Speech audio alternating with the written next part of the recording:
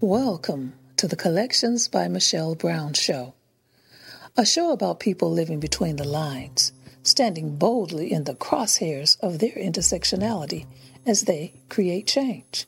This episode is brought to you in partnership with the Center for Peace Counseling and Holistic Healing Services.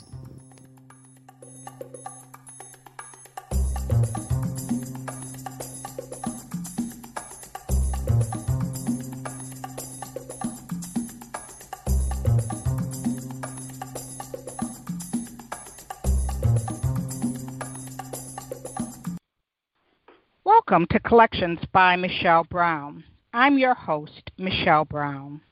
Each week, we'll be talking with people living between the lines, standing boldly in the crosshairs of their intersectionality, and creating change.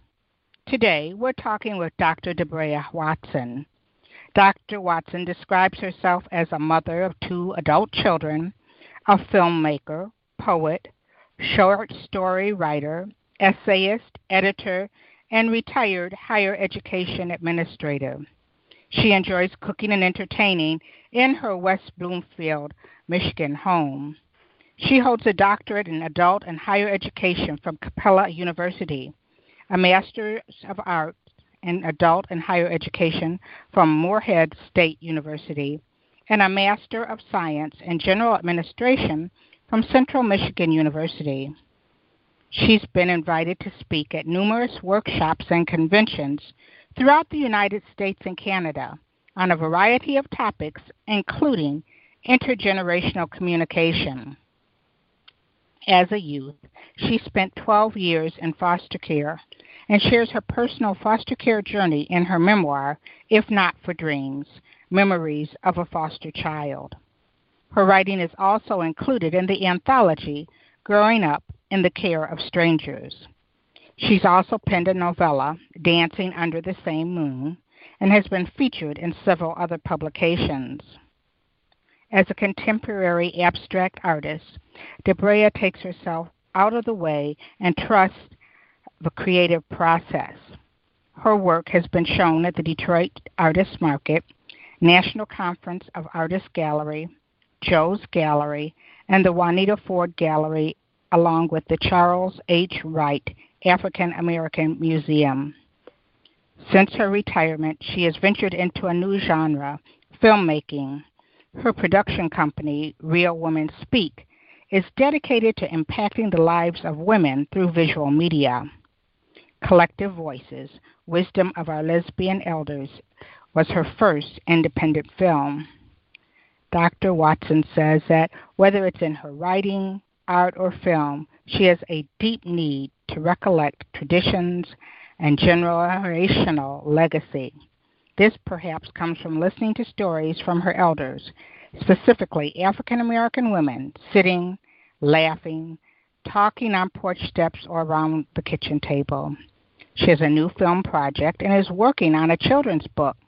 She has also written a proposal for a book tentatively titled Becoming Our Mothers, an anthology of women authors over 50 who had complex, difficult relationships with their mothers and resolutions.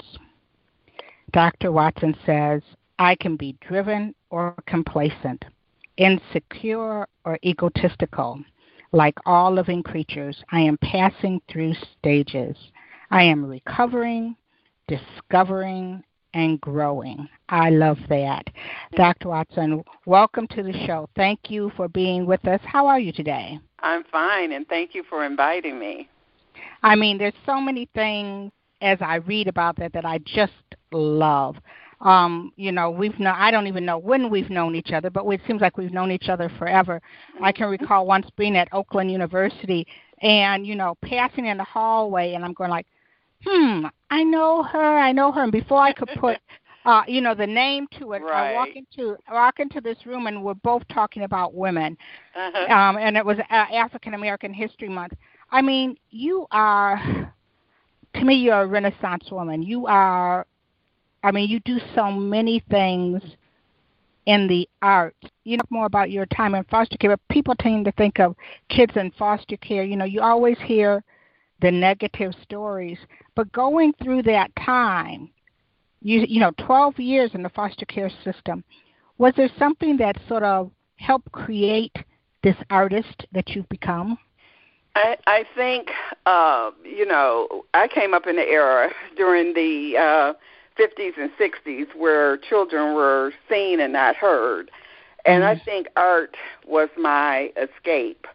I was, needless to say, a troubled child because of what I had been through. And I used to get in trouble a lot at school. I mean, I was in a fight almost every day.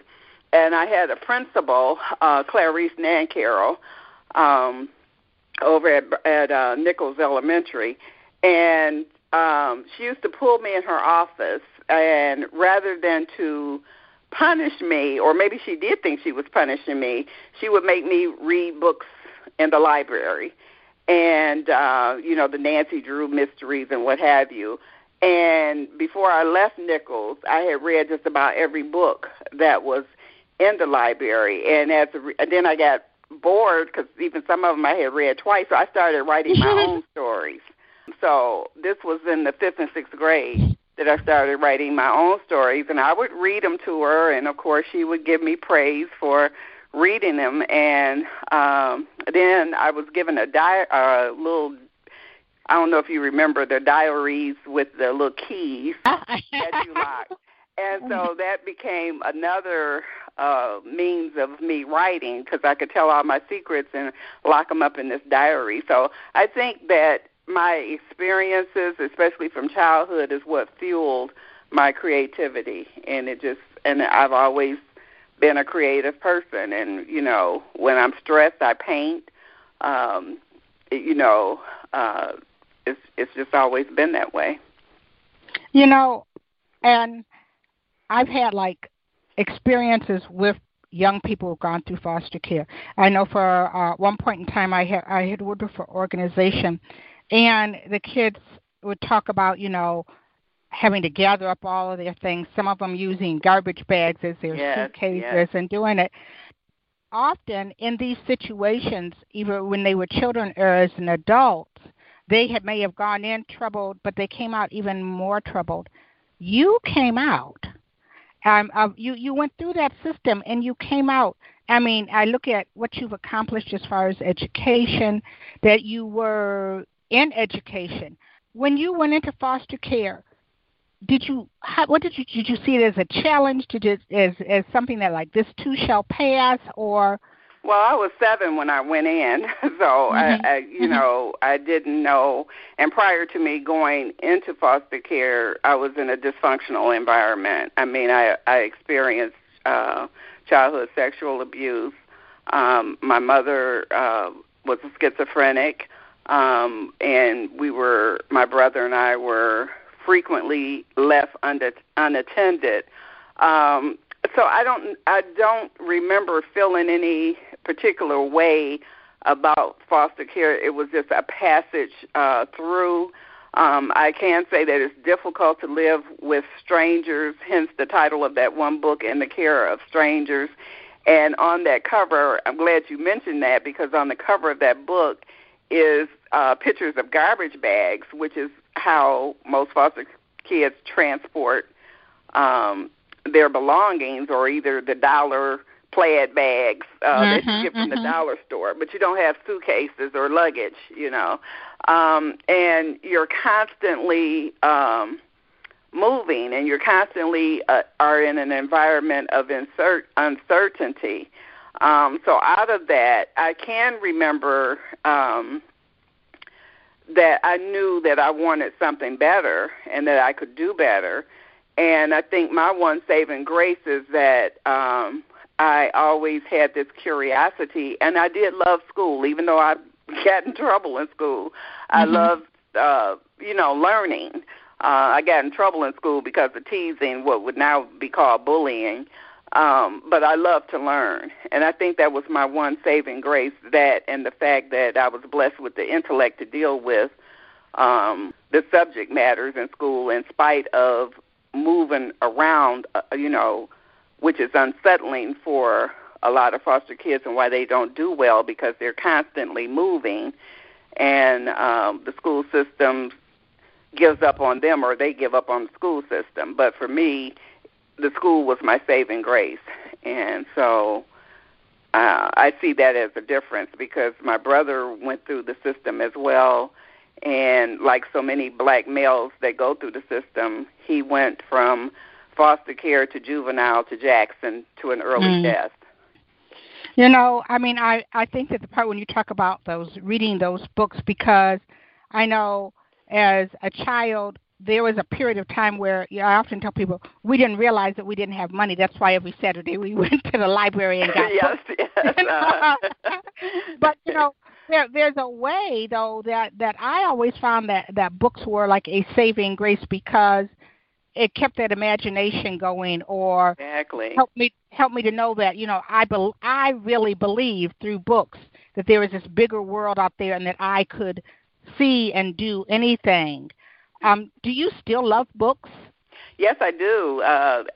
I've just finished Know the Mother by Desiree Cooper, which is a collection of flash fiction and short fiction, excellent book. I'm also reading, Dr. Kofi has a chapter in a book, Black LGBT Health in the United States, and with me, with a healthcare background, I've been delving into that. It's more of a textbook type of reading. And then I'm also reading J.D. Vance's book, Hillbilly Elegy, which is supposed to tell us why Trump voters voted for Trump. Yeah. I'm still trying to understand that. You know, I think it's going to take a whole volume of books, you know, before I ever understand that.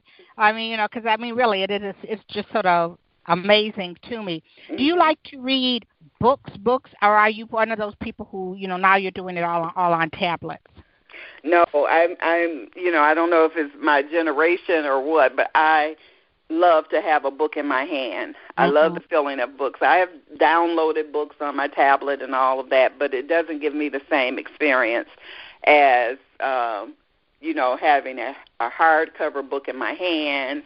You know, if I remember where my bookmarks are, you know, I can mark my page. If not, I'll dog ear it. So I love my hard copies. Yeah, I'm with you. You know, that's something about some days it's like you get that book, you sit there, and it's like a friend. Now, you were in foster care for 12 years, so you went in at 7, so you aged out like at the end. At 17. I turned 18 that summer. What was that like? I mean, often I hear, you know, when I've worked with like young people who have done, when they aged out, it was sort of like, again feeling like they were being thrown away. It's like, I've been in this system and now you're just done with me and I need to figure it out. What was it like for you? It was a confusing time for me. I had 5 foster care placements, and so the last placement I had been in the longest. I think I went there when I was like 13, and like I said, I aged out of that home. And I was, like I said, always an excellent student, and my foster mom, her thing was, you know, you're an attractive young woman, you need to find you a factory worker and get married. I wanted to go to college, and so I was working part-time at a restaurant and didn't have a clue as to what college was really like, how to apply or anything.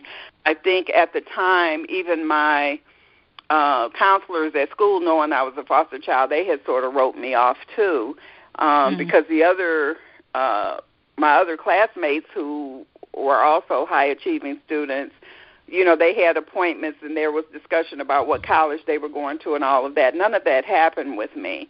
So I independently took my little money from my dishwashing job and applied at various colleges, but unrealistically, I had unrealistic expectations like many of my students do today.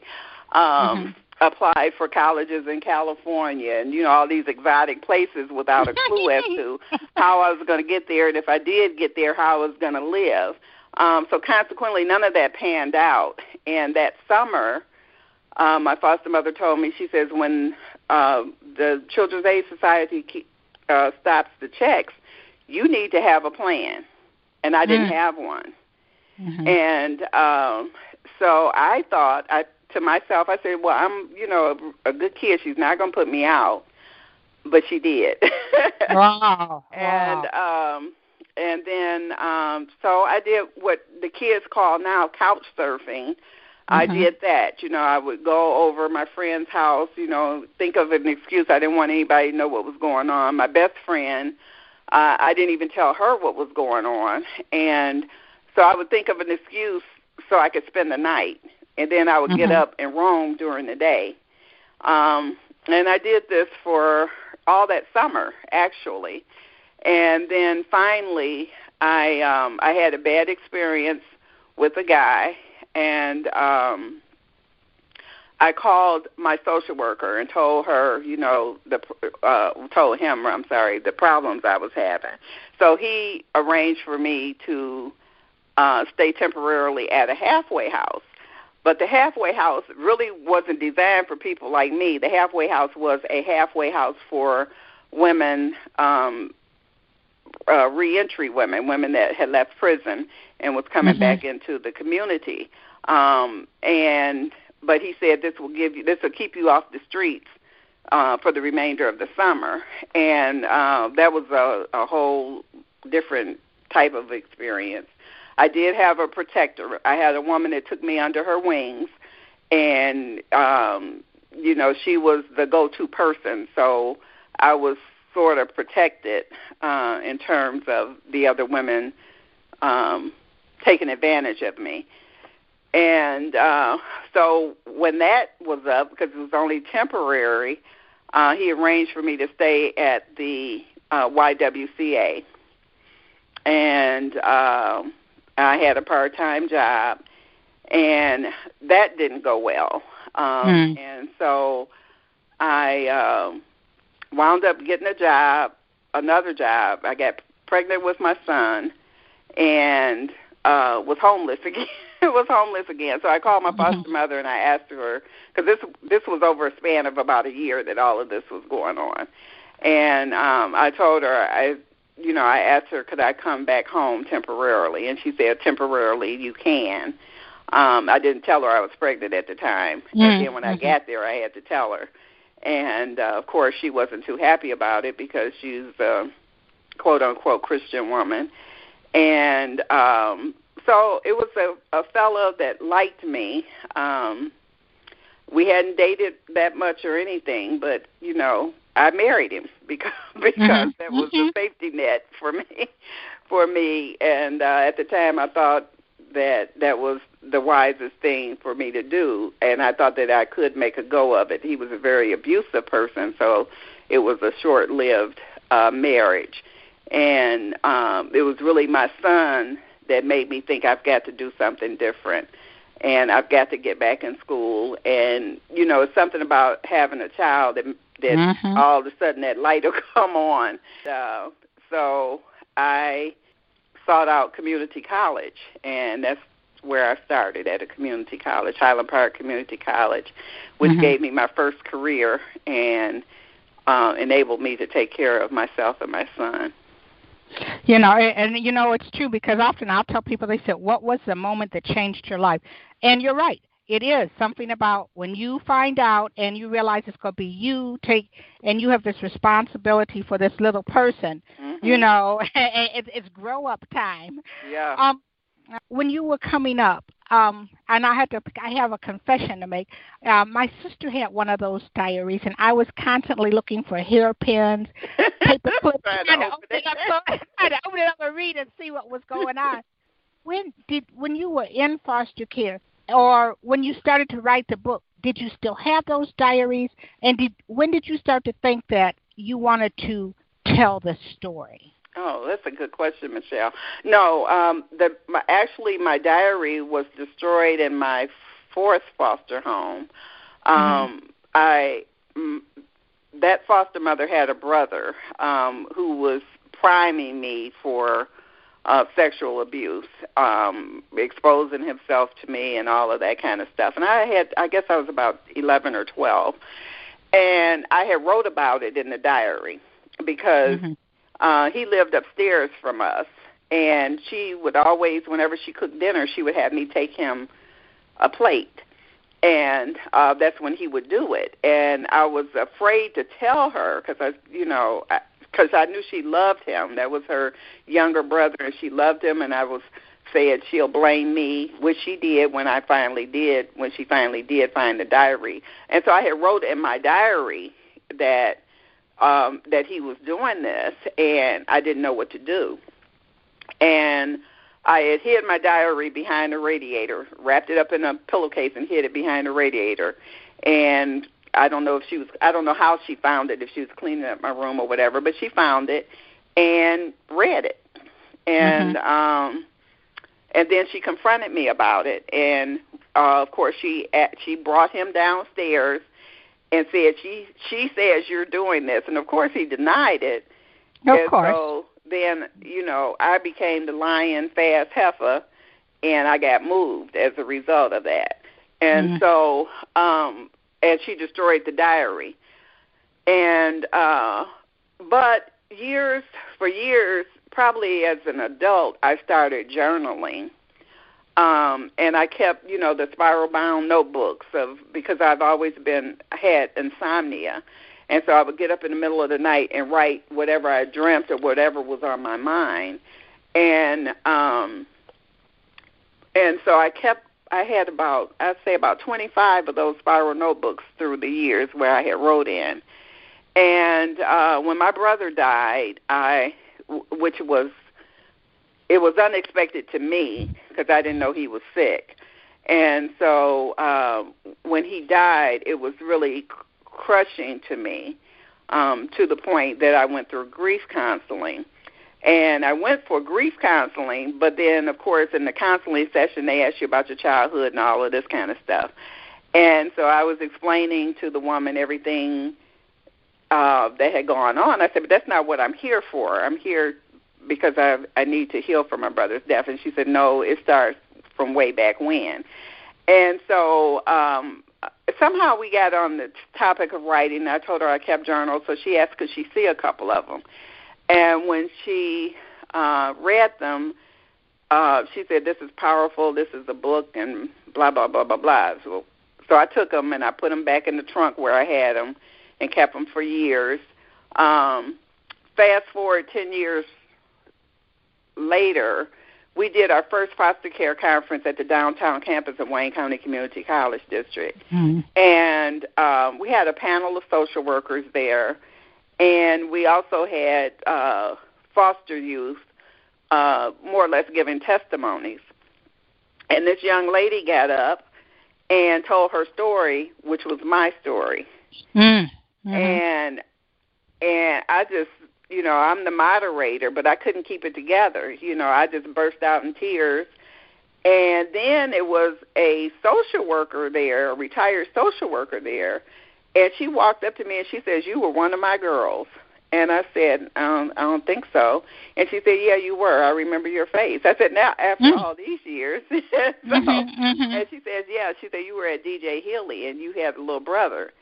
And it just blew. So it was such an emotional time for me. And so I decided that I was going to write something cohesive, pull information out of these journals, and write something for my children so that they would know, they would have a legacy, and they would understand some of the dumb stuff that I had did through the years, being the helicopter mom and all of that. And so I wrote it, and a friend of mine read it, and she says, you need to get this published. So I hired an agent and went through the traditional publishing, and you know what a headache that is. Oh, yeah. And received multiple rejection letters or requests to rewrite this, jumping through a bunch of hoops. And I was determined, this is where ego comes in, I was determined that I didn't want to self-publish. I wanted a major publisher for my book. And so a major publisher did show interest, but they asked for a complete rewrite And they gave me a time frame in which to do it. And I did the complete rewrite, but I wrote me out of the story. It was no longer my story. And so then I had to make a decision. Do you want to tell your story, or do you want to tell this fictionalized story and get published by this big publisher? So I took a roll of the dice, and I decided to tell my story, and I published with an independent publisher, small independent press, and that's how the book came about. Well, I think the part, I can just sort of see how that was, and to have to, when going and doing it and wanting to tell that story. 'Cause I've met people who have done their own memoirs, and they take it and they want them to change this and change that, to where, like, after a while it's like, is this my story? And I also recognize how powerful your story in and of itself was. I often tell people, like, I have supported and believed in the Ruth Ellis Center, like, forever. But it was a while before I could go in there, because I knew it would remind me of things that I had experienced and seen. Right. And so, I mean, here, even though you had it in your journals and you knew it, when you got that book done and it was in your voice, did you have, like, flashbacks, or did you feel like a type of catharsis, like, okay, I've done this, and now I went through that, so now I can let other people know that you can come through to the other side, that you're not alone? I experienced all of that. When I actually got the book in hand, I mean, past the galley and everything, the actual publication of the book, when I got it in hand, it was almost like I was afraid to expose myself that much. And I didn't want it to come across as, and then the other thing is, my agent and I fell out because she wanted me to go with the major publisher with the watered-down version, because she was saying, well, the problem with you writing a memoir is that people don't buy memoirs unless they're written by someone famous. And so she says you won't be able to get your message out.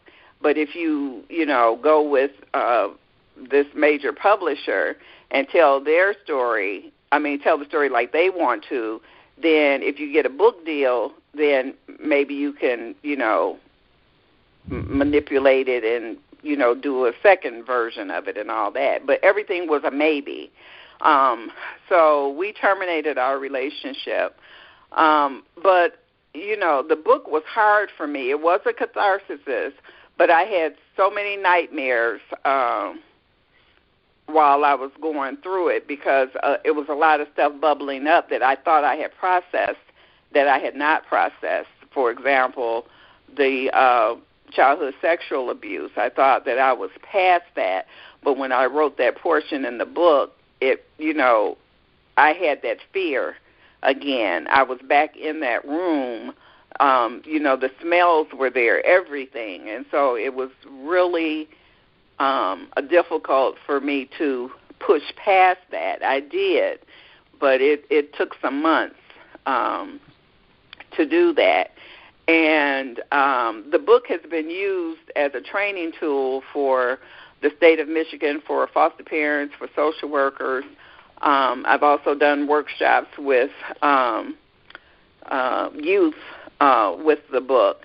But it was difficult to expose, to be that truthful about what was going on. And also I have an older sister who I was not raised with. My mother had her at 13, and she was adopted at birth in another state. And we didn't find each other until I was 18.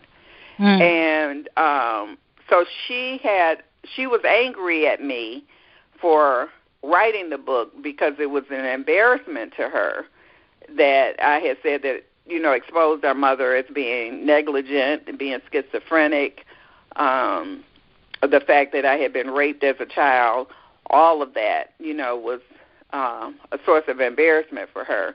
And she didn't understand why I was, quote, unquote, putting our business in the street. So it was difficult initially. But then when I saw when I started doing the workshops, and talking about it and seeing the impact that it was having on other people that had experienced it. And then, like I said, it has even touched people that were not in foster care. I had my administrative assistant when I was working was Hispanic, and she read the book, and she came to me, and she told me that she, too, had experienced childhood sexual abuse. And she had never told anybody because she was saying in their community that was just something you didn't talk about. And she decided to tell her brother, to talk to her brother, because it was her father who was the abuser. And she went and told her brother, and it turns out her brother had been abused by their father too. And so she talked about what that was, and they were on their journey to healing. And so you never know when you do something the impact that it's going to have. I'm not necessarily a religious person, but I'm a spiritual person. So I prayed that what I presented would be of benefit to others. Not that I was just telling a story, because everybody has a story to tell, but that it would be of benefit and have an impact on someone else in the positive. Oh, wow. I mean, there's so many things that are going through my mind, but as they say, I need to take a pause for the cause. So We're going to take a short break. And if you're just joining us, I am speaking with a friend, Dr. Debraha Watson, and we will be right back. You're listening to Collections by Michelle Brown.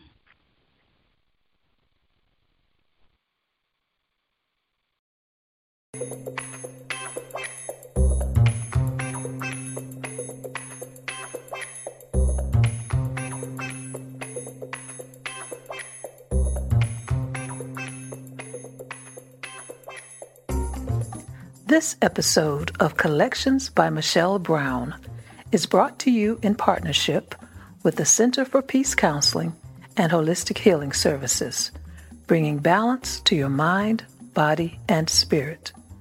For more information or to schedule an appointment, visit the center at www.thecenterforpeacellc.com.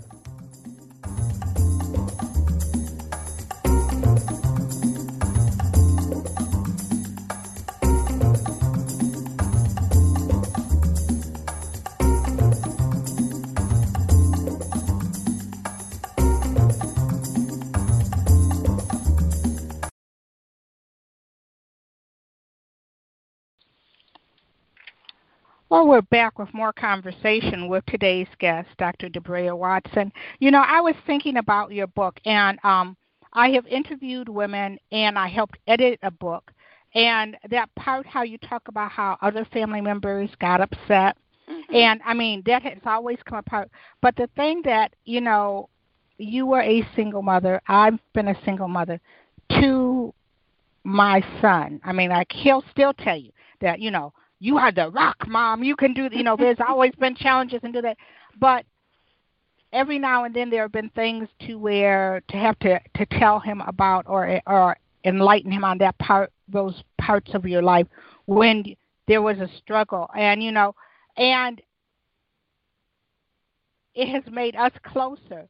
But there was that part where it was like, you've been that rock. You've been that person you want to show them.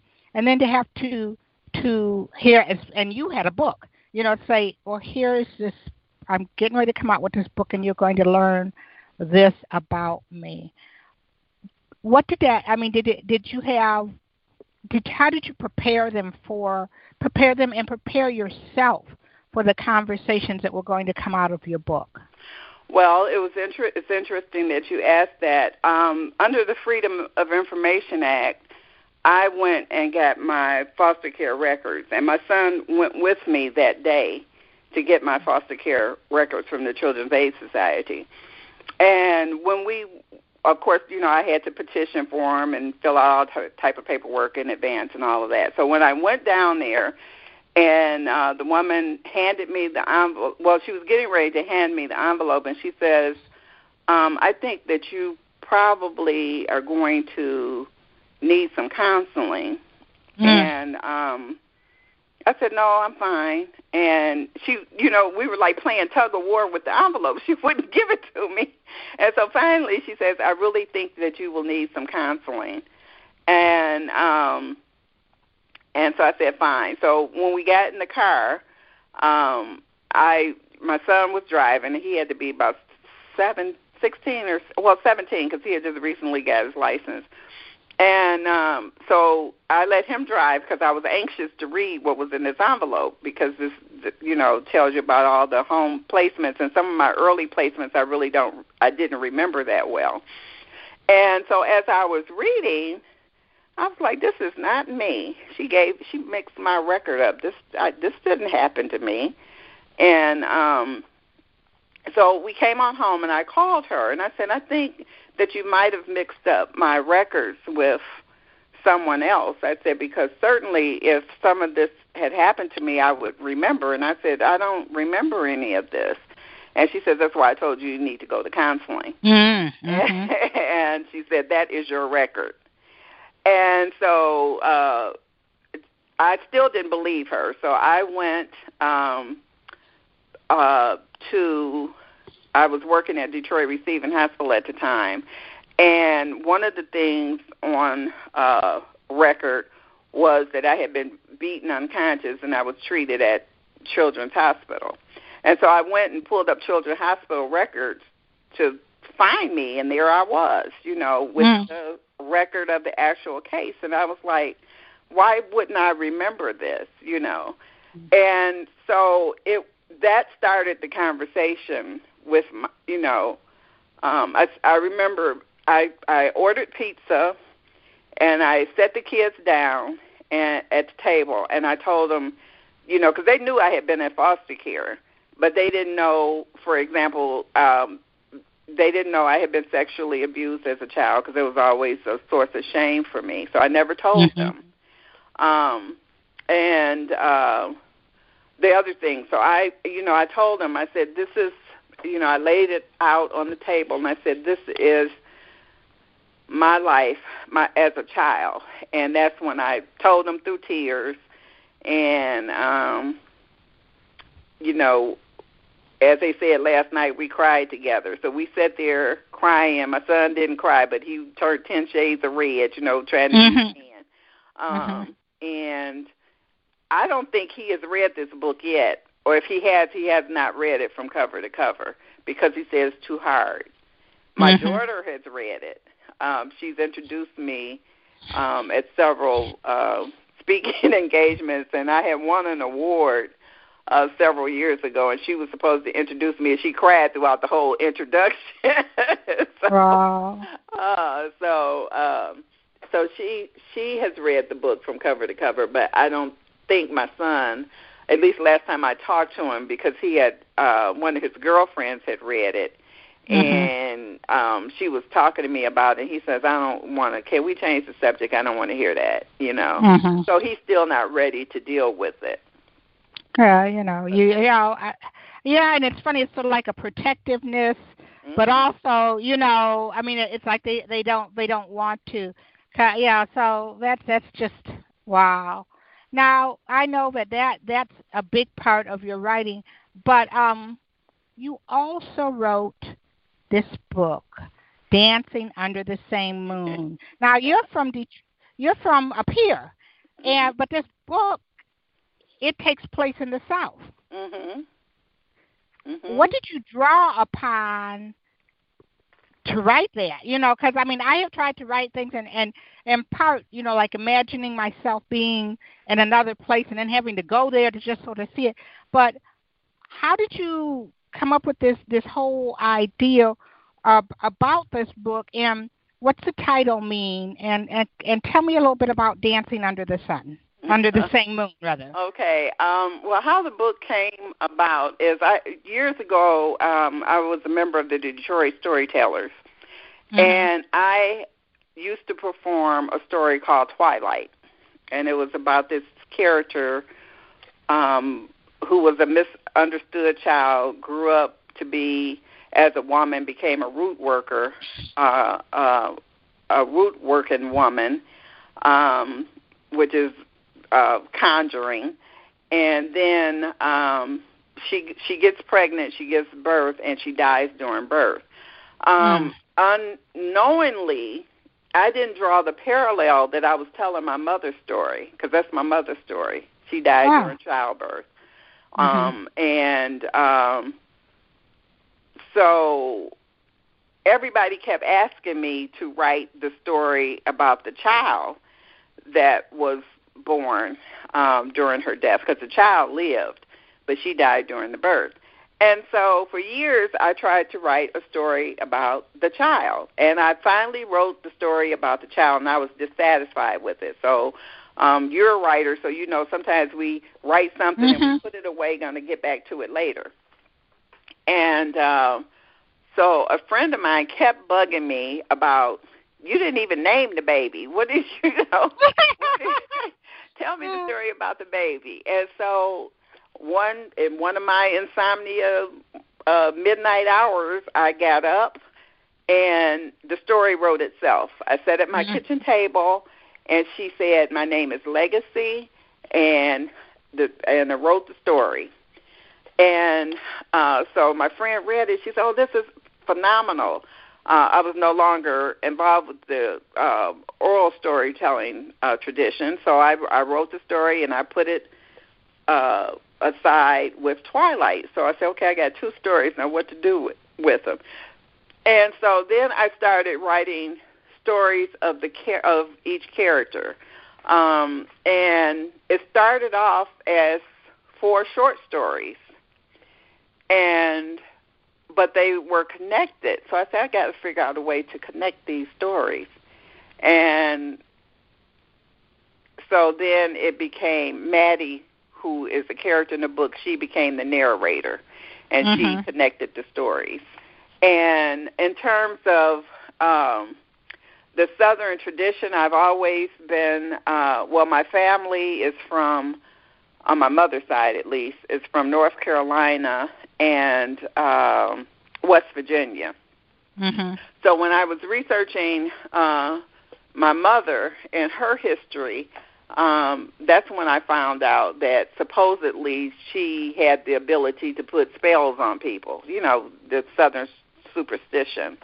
And so that's how the storyline formed and developed. And the title, Dancing Under the Same Moon, as the characters transition, I envision them in their celestial home, basically having a party, you know, loving one another, being together once again. And so that's how the title became Dancing Under the Same Moon. Oh, yeah, I can definitely see that whole, you know, that mystical, spiritualism and being under the moon, like a full moon, dancing, you know. I mean, yeah, so you can definitely see that. Now, and the moon itself has spiritual properties, you know, so, Wow. So you've done a lot of writing, but I also know that you do visual art. I mean, you're a painter, and I mean, I've seen that, and I know about the insomnia because sometimes you'll say, you know, couldn't sleep, so you know, you got to doing that. Yeah. When did you pick up the brush? Actually, in the 70s. People think that it's a relatively new phenomenon, but it's not. I've been painting since the 70s. I painted murals. And, you know, in the 70s, you know, I'm a militant child, so, you know, everything was African mask, which I'm still drawn to, abstract faces and what have you. And at one time I saw myself as an artist, and my foster mother says, you know, art doesn't feed anybody. You need to be thinking realistically. about what you're going to do with your life. And so I would paint to decorate my home because I couldn't afford to buy other people's art, and I've always liked pictures on the wall. And I would paint and give people paintings for Christmas or birthdays when I couldn't afford a present. And, but then over the years I stopped painting because, you just get caught up in life, and then art materials are expensive, and then I became an administrator, didn't have time to paint and all of that. And so I was sick in early 2000 and bedridden and was bored out of my mind. And so my daughter bought me some 5x5 canvases and a little paint kit, not knowing that I used to paint. And she says, use this. This will keep you busy, and this is something you can do in the bed. And so I started painting, and she said, oh, these are really cool. I didn't know you could draw. I didn't know you could do this. And I said, yeah, I've been doing it for years. And I said, remember the painting that was in your bedroom, or remember the painting that was in the living room? I did that. And she's like, really? So that's how, and since I've been retired, of course I do it, I found my footing, so to speak, and I do it more. I mean, that's interesting that she didn't know, because your daughter is creative. I mean, and she has a way with colors, and it's like, so I and I was waiting for you to tell me and how you and the kids would sit there and paint together and things like that. No, I never did. My son is also, he's a cartoonist, and I always, would pay for their art supplies and, run them off to their various activities, but I never, I may have sketched them sometimes in my journal. Rather than write, I would draw a picture.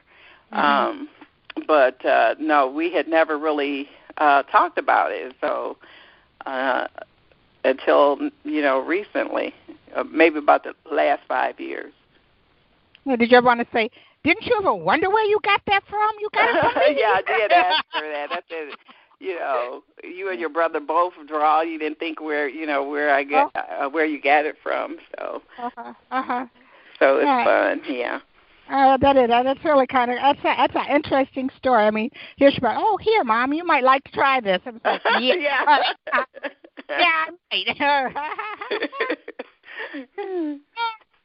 Like an artist, I mean, and you write, and when you write in chapters, and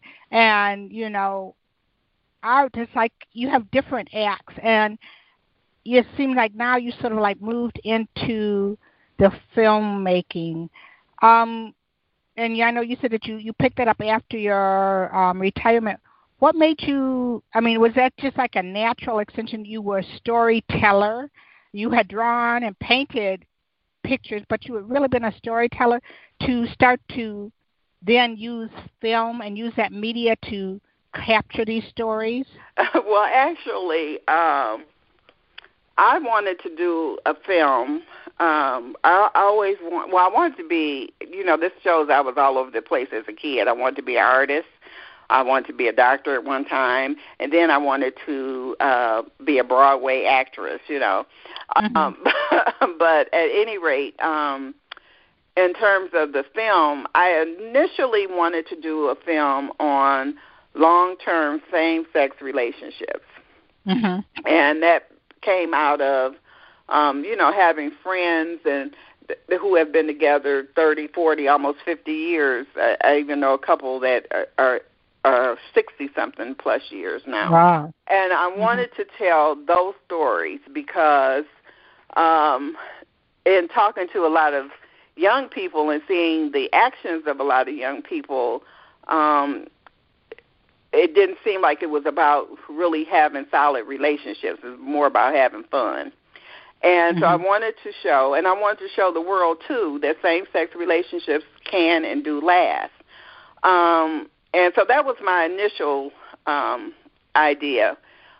In approaching people, especially in that age group, a lot of people weren't comfortable telling their stories on film. And so I put it on the back burner. And about a year later, I went to a woman-to-woman meeting.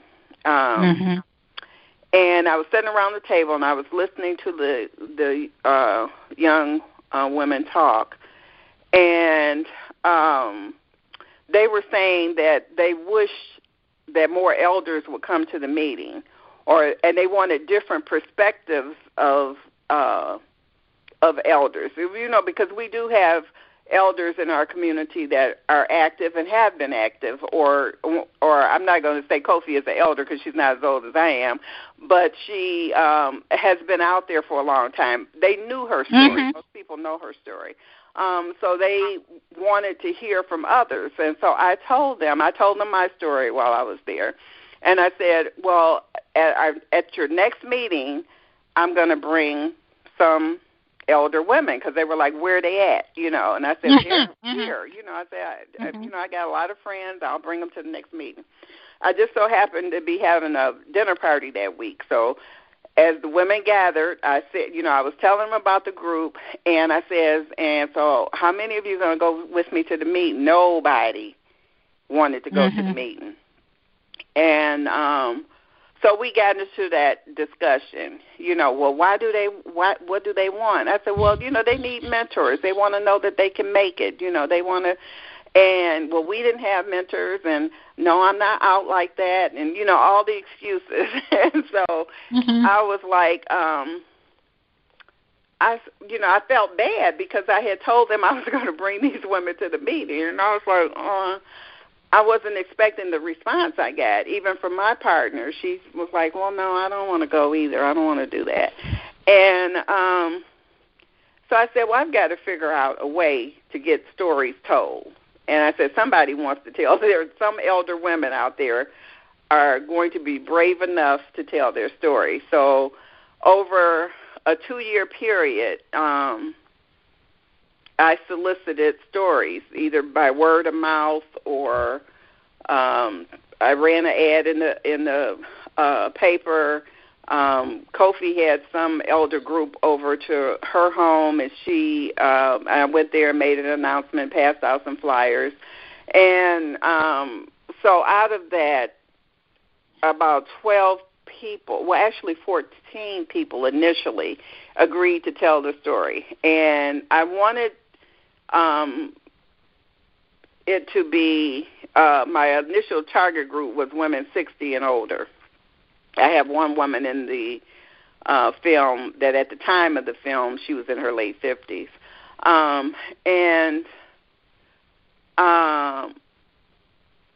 So I, went from various states collecting these stories and didn't know what I was doing. My daughter was my videographer.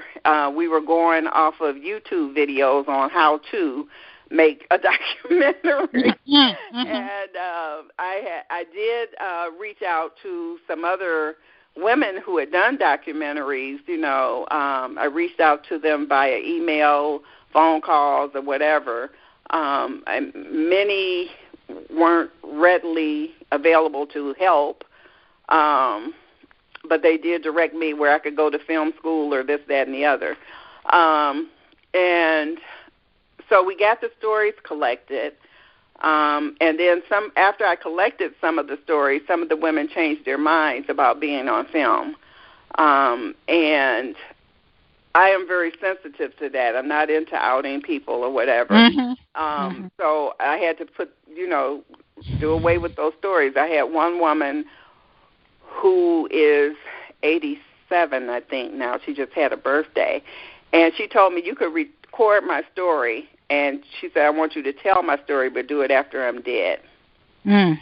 She says, because I'm very involved in my church, and, and she's very close to a family member. And even though they know, it's like they know, but it's unspoken. And so she asked me to hold on to her segment and build around it and tell her story after she's gone. But that's how it came about. And so we got all the recordings done, and then I realized I took an editing class, and it got on my last nerve. I said, I said, I cannot do this. I've got all this information, and now I can't edit. So I contacted a lot of professional editing services, and I couldn't afford them.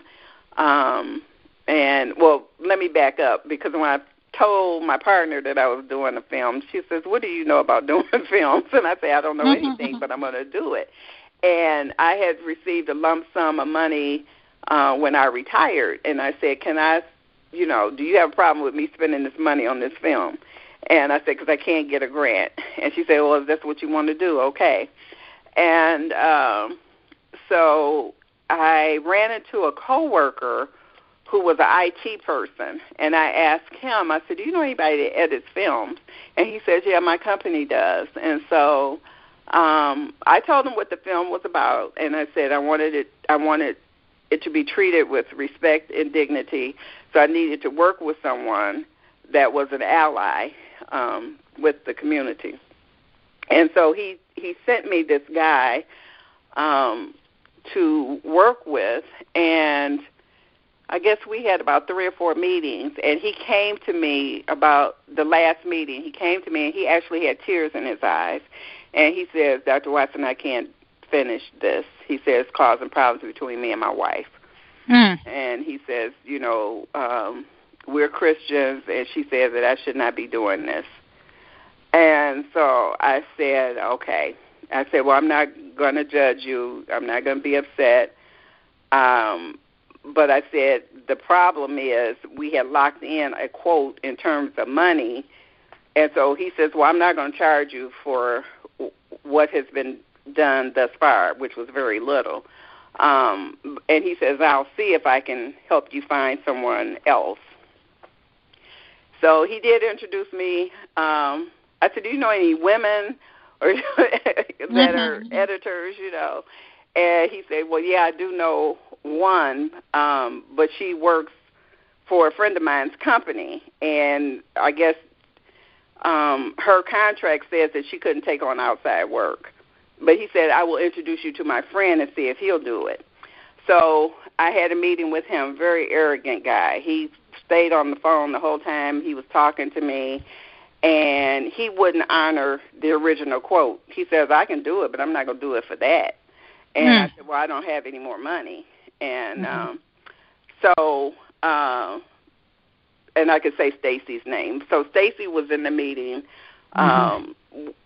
with us at the time, and so she asked to be excused to talk to him. And so when she came back, he said I could take the project on. And so she took it on, and with the amount of money that I had, and produced it. And so that was a saving. So that was a journey. And so it's been used as a teaching tool at colleges and universities. I'm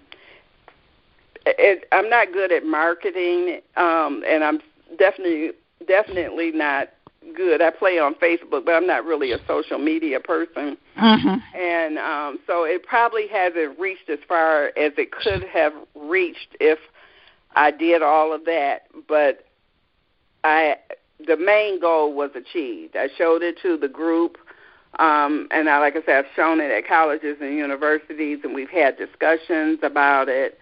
Out of that came the 2 women that had been part of the McCarthy era, so they got their stories out. I actually have Harriet's actual paper from her McCarthy hearing. She donated them to me.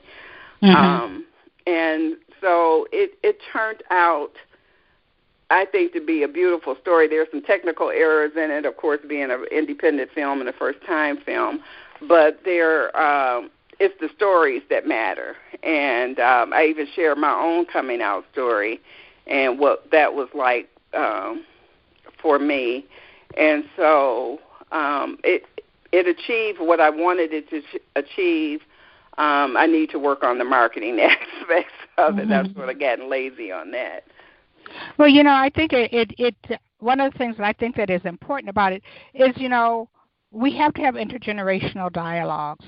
I mean, and I know that young people are going through one thing and they go, but often I'll hear people talk about something that's so current today and not recognizing what people had to go through to get there. And like, I know people who have been closeted, and maybe people will go like, oh, I don't understand why in this day and age, but especially if you're on the other side of 50 and you've been closeted, and sometimes through your career and everything, there are ways of institutional homophobia that you are not only a victim of, but you're a part of, because that's how you worked, that's how you got it. Your pension might be tied up in. Mm-hmm. And so it's important not only to talk about that, but then as we go through this current period where, to recognize how far back the clock could be turned and what it would look like, because a lot of our younger generation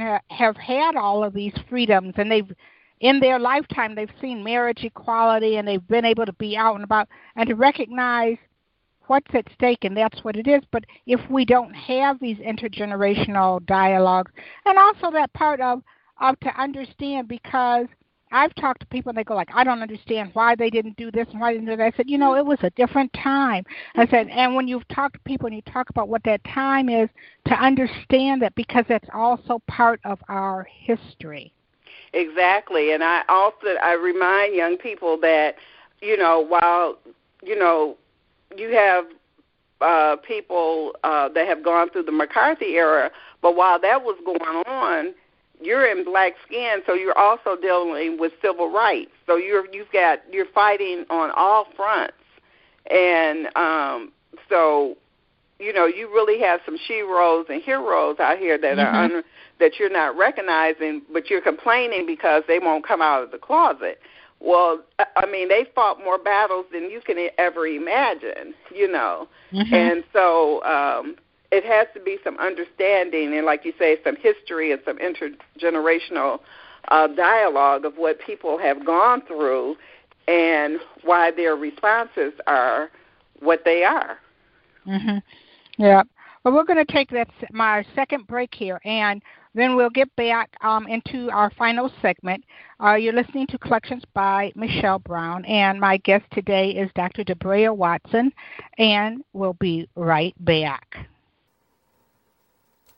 Collections by Michelle Brown airs every Thursday at 7 p.m. You can subscribe now and listen to the podcast on Blog Talk Radio, iTunes, Stitcher, or SoundCloud. Be sure to like the Collections by Michelle Brown Facebook page and mark your calendar so you never miss an episode. And we're back. I was thinking about that intergenerational and that part of the dialogue.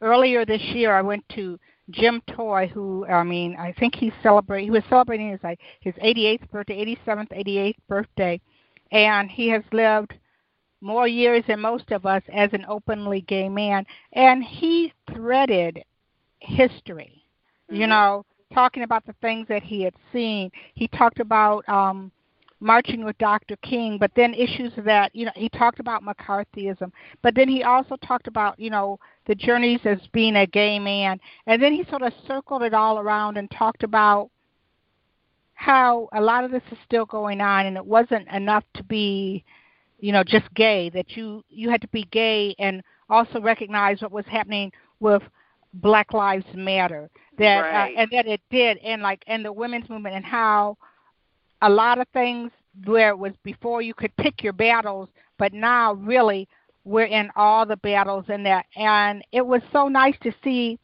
young people sat there like wrapped in like hearing this history doing that.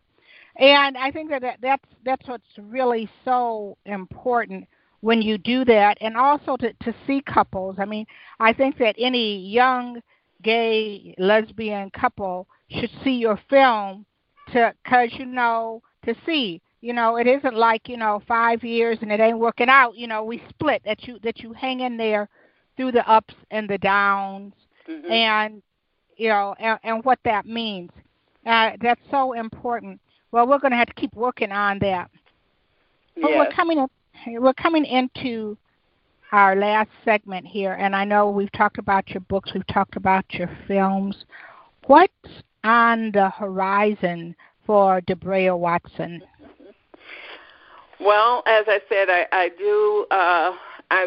was thinking about I'm sketching out another book, a children's book, and it deals with foster care and the little girl moving from home to home and what those transitions will look like. Now, I've never written a children's book, so I'm taking some workshops to do that, and I'm also want to do a focus group with a group of young children that are in foster care so I can hear their voices because I'm used to writing in the adult voice.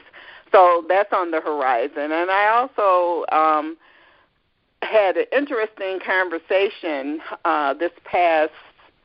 last December, went away with some friends on vacation, and there was discussion about our mothers and the conflicts that some of us have had with our mothers, but ultimately, in some cases, we become our mothers.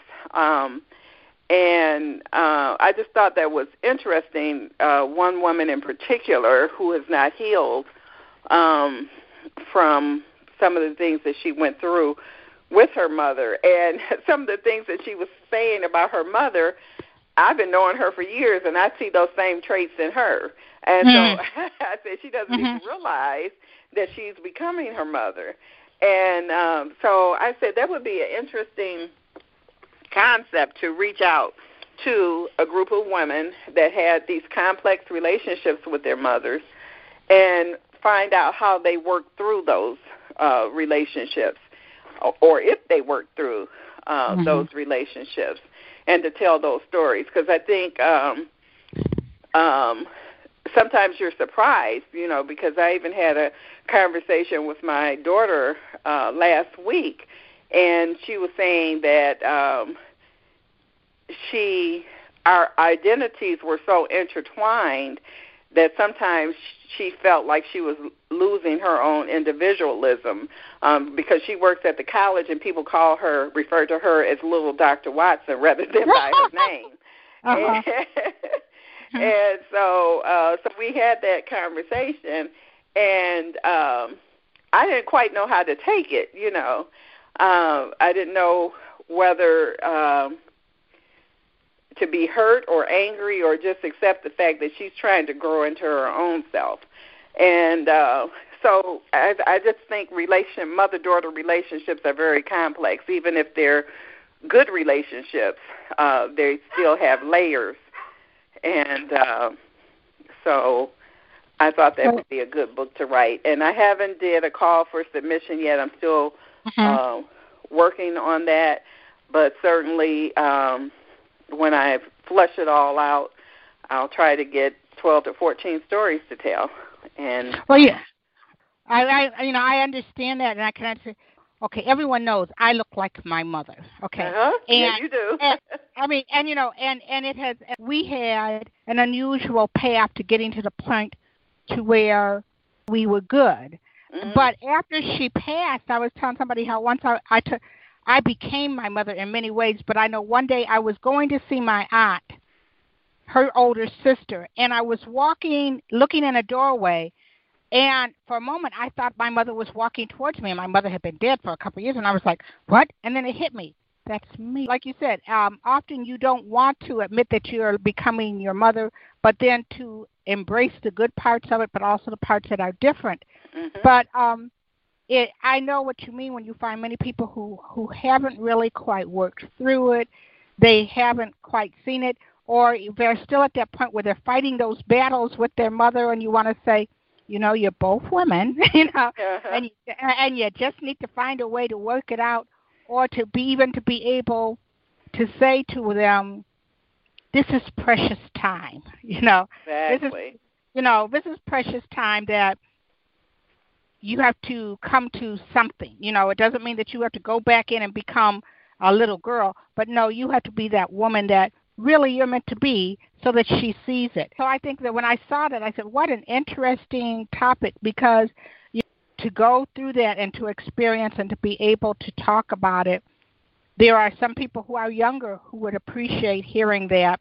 And there, like you said, there are some people, and it's like, you guys need to work this out because this is what it is, and it's okay to be your mother. And I've told people, I said, I think that sometimes even when a mother isn't happy with your choices on whatever level, I mean, I could tell you, my mother had a whole laundry list of choices. She wasn't. But in the end, how you live those choices, they can respect you being the person that you are. So I think that's just like a really great topic. And I could see you doing that, and it'd be something that the mother and daughter would have, and then who knows, maybe the daughter would share it with her daughter and on, Yeah, so hopefully we need to talk about collaboration because I know that you're a writer, and we don't do enough of that in the community, collaborate on projects. And, it's good to do your own thing, but sometimes it's good to work together, too. And you can reach your goals. Sometimes you can achieve your goals quicker or better if you have some backup. So, right. Oh, yeah, definitely. And I mean, you have gone from that. You went through foster care, and you know that there's a part of society that if you say a child is in foster care, particularly if it's an African American girl, they have written you off. Yes, that's from true. The day you walk through there. But you have traversed that. You've been a mother. You've written. You've done so many things. I guess one of the things I'd like to ask you is, how do you feel you have walked this intersectional pathway? How do you feel that it has influenced many of the directions you have taken where, kept you going or opened another door for you? And how do you see it impacting your future work? I believe it's taken me to unexpected places. It's opened doors for me. Like I said, I'm always thinking about what to do next. What's my next? What do I want to achieve next? It all comes to giving back. It's not just about it's not just about you. It's about what you can contribute to the world. What kind of legacy are you going to leave? So that's what I think about, and that's what fuels me, and that's it in a nutshell, really. But I'm always thinking of what the next step is and how to achieve that, and the benefit that it's going to have. Well, Debraha, I want to thank you so much for being on. I certainly would love to collaborate with you. Work yet to do, and I thank you so much for being my guest here and sharing your story with me. I'm going to have to go and get your novella out. I mean, that just sounds so fascinating. I have a copy for you. So when we get offline, you could text me some dates that you're available, and you all can come to dinner. And, of course, I'll have a copy ready for you. Well, that's good, because, I'll tell you, I mean, it's important, and I've struggled with that, I've got bits and pieces of these stories in my head, and so I love books too, so, and I look forward to seeing you sometime in the very near future. Okay, I'll wait on those dates now. You will get them. Okay, well, thank you again. Okay. I hope you enjoyed hearing Dr. Watson's story as much as I did sharing it with you here on Collections by Michelle Brown. I want to thank you, our listening audience, for joining me each week. You can listen to the show by following Collections by Michelle Brown's podcast on Blog Talk Radio, iTunes, Stitcher, or SoundCloud. That's all for tonight. Join us next week when I will introduce you to another amazing individual living between the lines, standing boldly in the crosshairs of their intersectionality, and creating change. That's right here on Collections by Michelle Brown. Good night.